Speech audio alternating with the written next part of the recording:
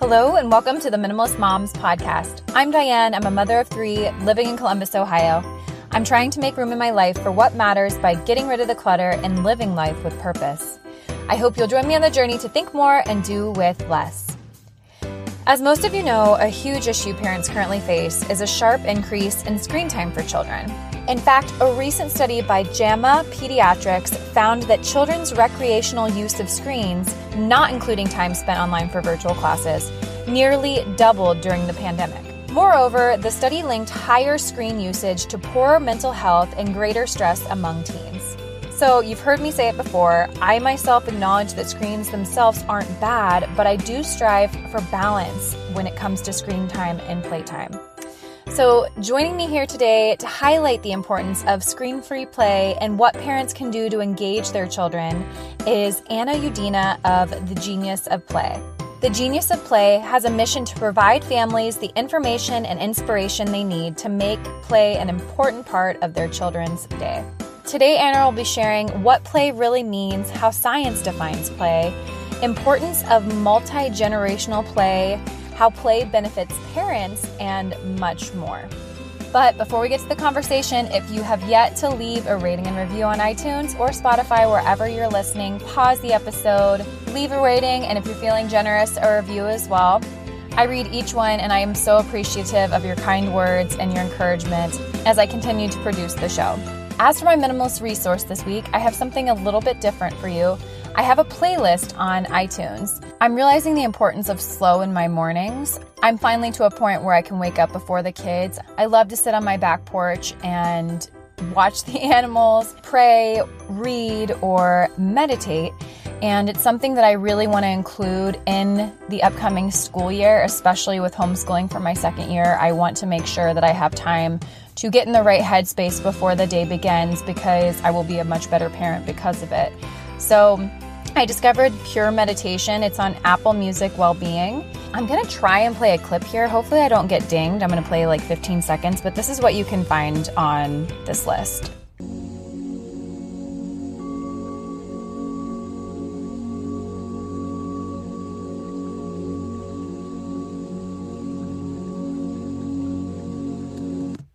So that was Rest by Dreamtime. Again, hopefully there's no copyright infringement here, or I'll have to take that out. But this has been a really relaxing, calming music to have in the background in the mornings or in the evenings as I'm trying to wind down. And I highly recommend it if you're looking to add more quiet and zen into your day-to-day. All right, I think that's it for now. So let's get into this conversation with Anna Yudina.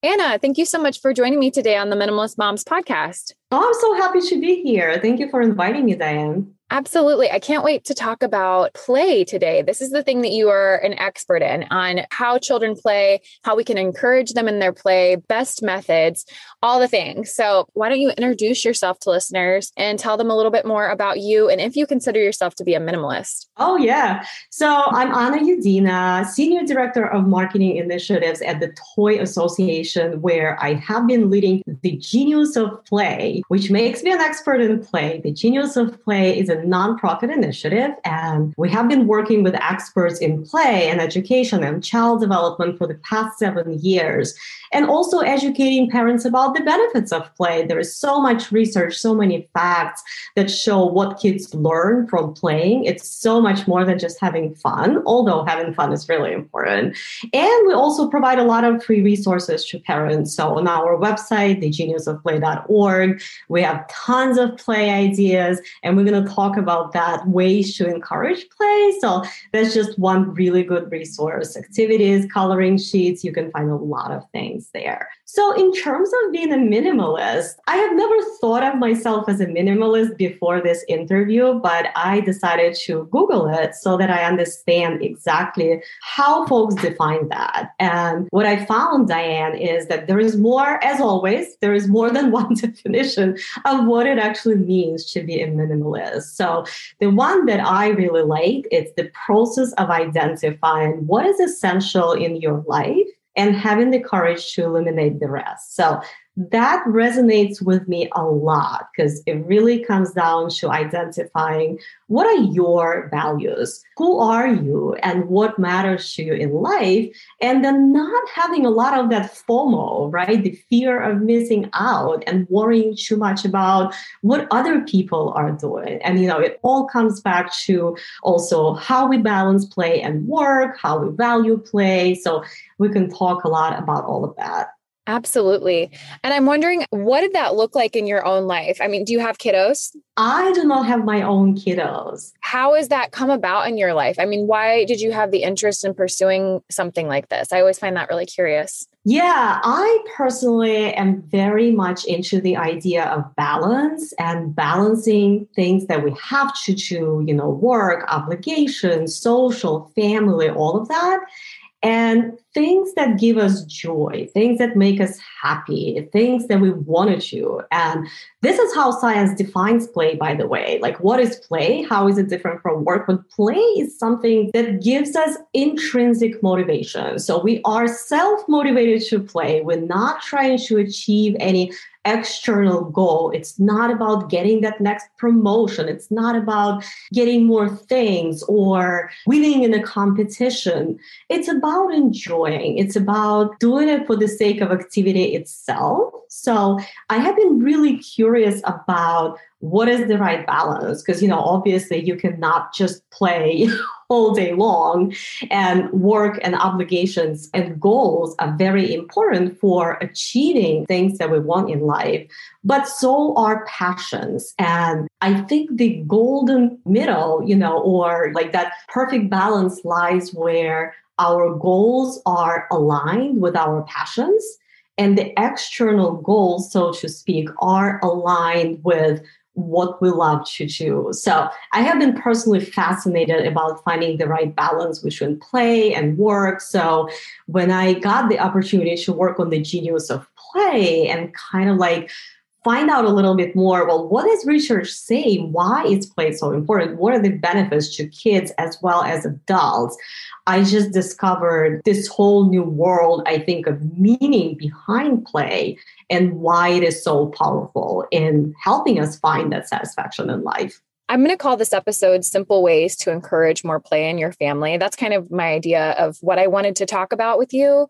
As you're describing this, I realize how important it is to even play as adults. And I know that sounds kind of silly, but I think that it coincides with the podcast episode I did back in January in regards to having fun. So maybe that's more of what play looks like for adults, is having fun and seeking out fun. But why would you say that play is important at any age? And I guess we'll talk more about specifically kiddos, little ones, but why is play important? Let's start with the little ones, because play is how they learn and develop. It's so much more than fun, especially when it comes to children. So there is a lot of research on the benefits of play, and basically it comes down to 6 key benefits: physical, cognitive, social, emotional, creativity, and communication. So those are broad 6 developmental domains, and each of them is affected by play. So for physical, for instance, kids learn fine and gross motor skills. There is balance, coordination.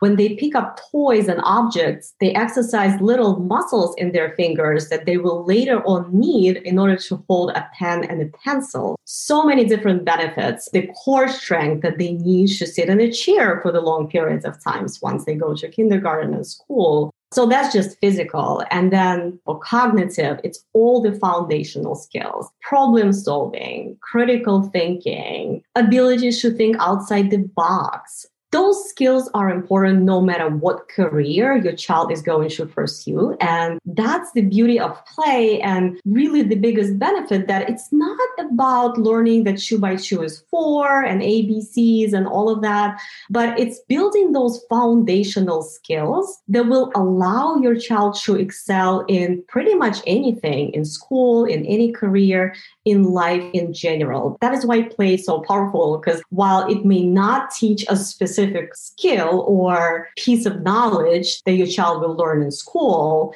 but it lays the foundation for all future learning. And it does that in a way that is fun. So we have to come back to this idea of fun, which is super important, because you may be asking, well, why is play so effective in teaching those skills? Well, really because it does so in a way that kids do not even notice that they're learning. They don't know that they are developing critical thinking and problem solving. It's all those adults that are studying play that know this is happening. But kids are just having fun. They're naturally wired to play, which is why we see that not only with humans, but we see that with a lot of animals. They're having fun. They're motivated. They're excited about the activity. And that's when the learning happens, when you are engaged, not when you sit in a chair and somebody's telling you and just giving you a bunch of information. Play is hands-on, it's interactive. You learn by doing, which is why it is the most effective way of learning.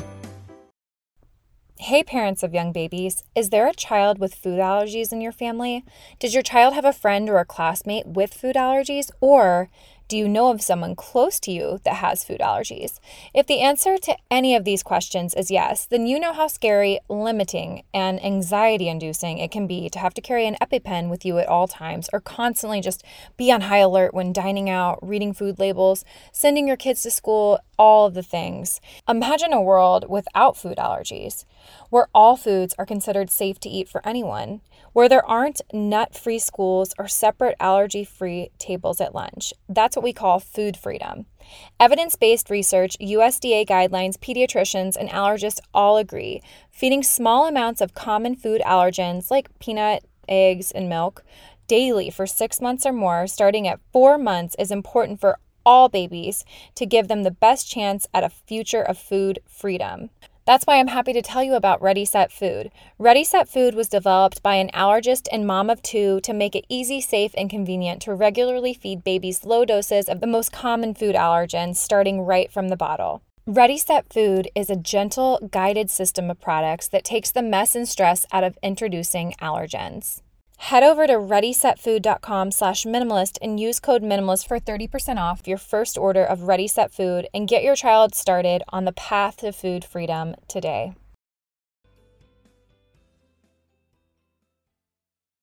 I'm sure most people listening are regularly encouraging their kids to play. Most people realize the benefit of play. It's maybe the little details of why. And I'm thinking about my own life and knowing that play is good for my kids, but I also really like to encourage independence with them. And so I would say most of their play is free play and it's not as structured, but I kind of want to know, one, should there be a balance between free play and structured activities? But also, what do you mean by structured activity? What is a structured activity? Could that be me just taking them to a playground, or am I actually setting something up for them? That's a really, really good question. So let's start with what is a structured activity versus an unstructured play.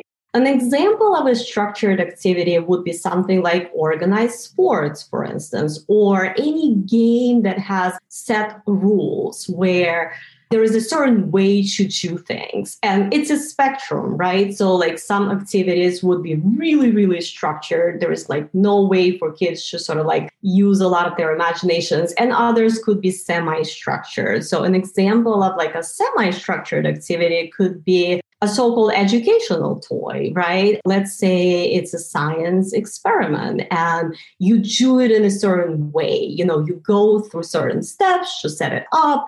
And once you get the result, it is supposed to teach you certain skills, certain concepts, whether it's mixing different colors or how different elements react when they are thrown in together. So that's an example of a semi-structured activity. So now going back to why each is important. So as I said, kids learn different things. With unstructured, it's obviously very open-ended.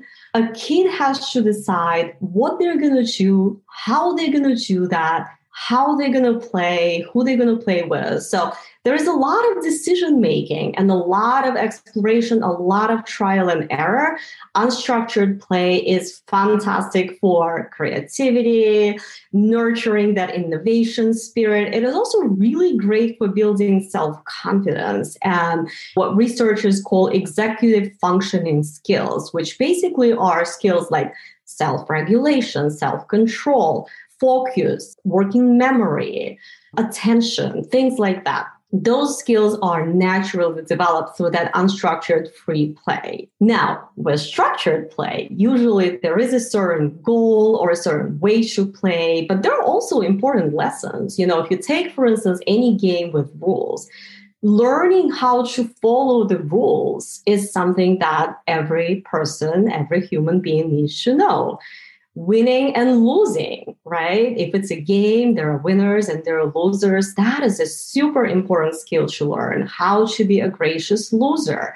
Empathy, like some are winners, some are losers. So there's an opportunity to practice empathy, communication and social skills, if it's an organized sport and being part of a team and playing with others. So, and then all the kind of like educational toys and activities, STEAM, science, technology, education, arts, and math. A lot of times those toys and activities do have a specific learning goal, a learning outcome, but that's not necessarily a bad thing. It's kind of like marrying that play and the fun, the joy of it with a specific learning goal, and that kids can actually learn about something, about a piece of science, a piece of technology, engineering.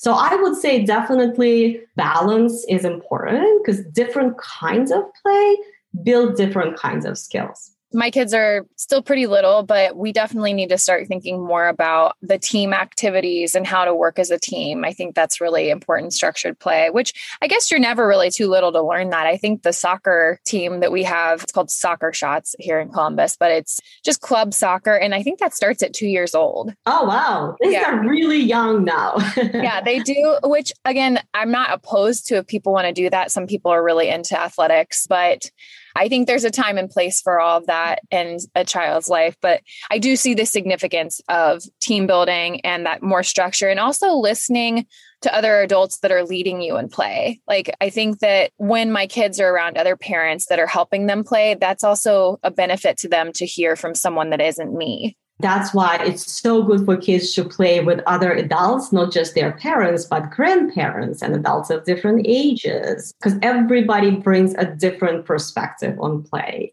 In terms of athletics, I think, that obviously depends on the age of your child and also what they want to do. I would say a really important thing is also to just not turn it into an obligation. So if a child is really interested in something, even if they're 3 years old, 4 years old, why not? But if this is something that comes from the parent and the child would rather just play with their dolls, or run on the playground, and maybe they don't want all this structure, then I definitely would not be the one to recommend sort of like creating the structure where maybe none is needed. With all the structured activities, it is also super important to have just time and space for free, open-ended space, especially for 2 and 3 and 4 and 5 year olds. When kids are so young, a lot of times they learn the foundational skills in a more natural way when they are sort of like left to themselves and just given the time and the space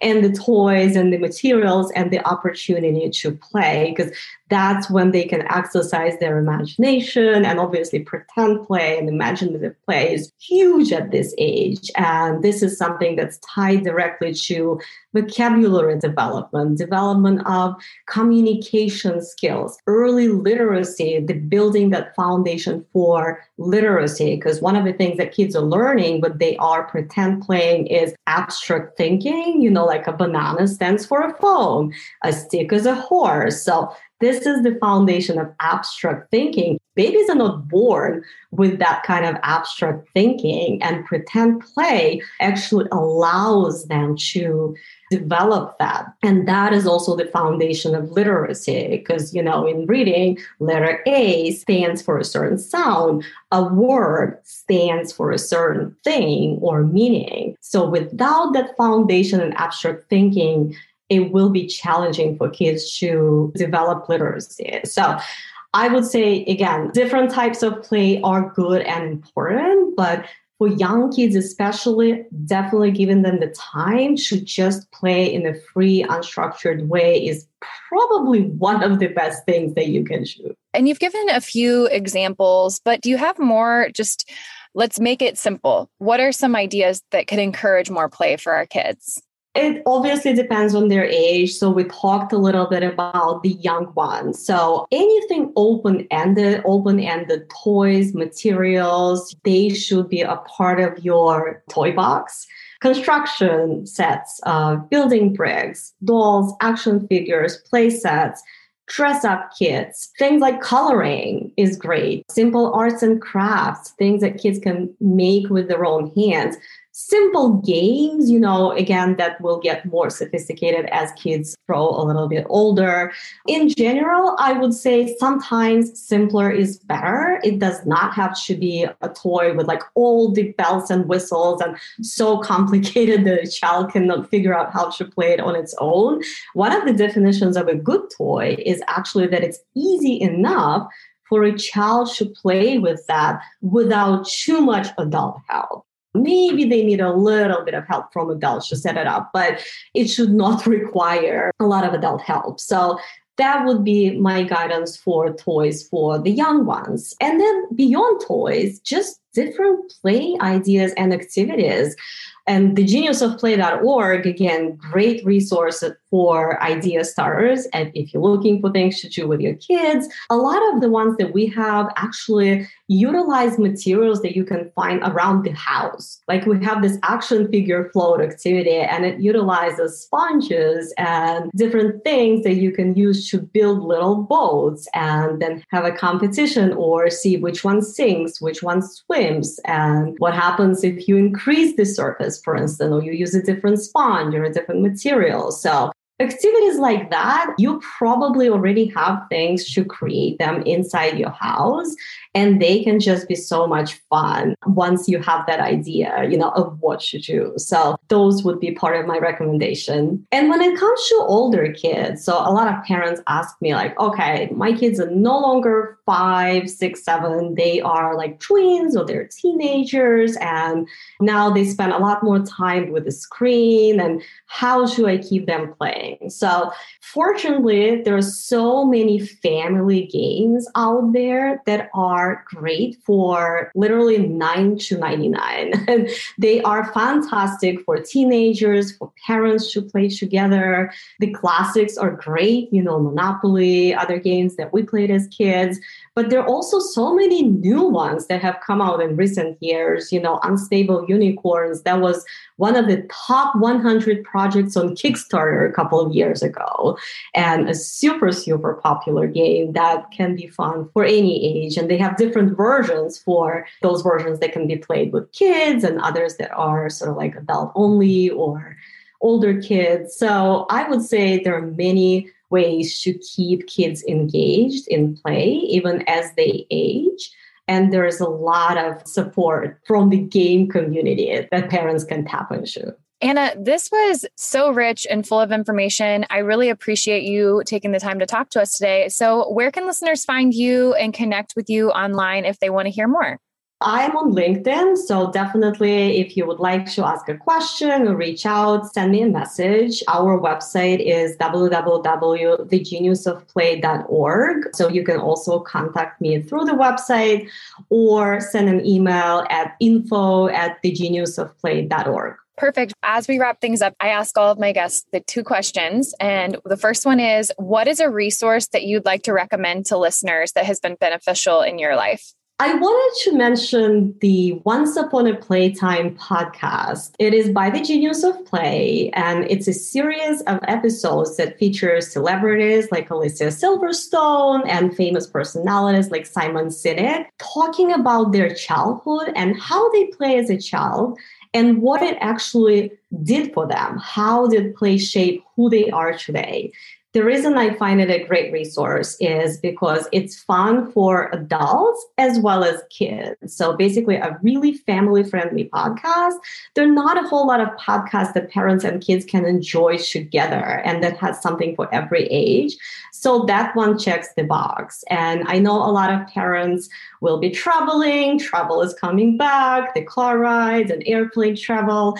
So that's just audiobooks in general. And this podcast in particular is just a great way to make that long car ride go a little bit faster. That sounds absolutely great. I'll include that in the show notes. My last question is, what is something that you can't stop talking about? This doesn't have to do with our podcast episode. This can just be something that you have personally been enjoying just to help listeners get to know you a little bit better. Well, I started kind of like talking with this idea of balance. And I go back to that. I cannot stop talking about how important it is to find that right balance and take the time in your day, in your life for something that you truly enjoy doing. So for me personally, I enjoy travel. So I can never stop talking about my trips, whether it's a trip to Japan or it's a trip to Madison, Wisconsin. It does not have to be fancy.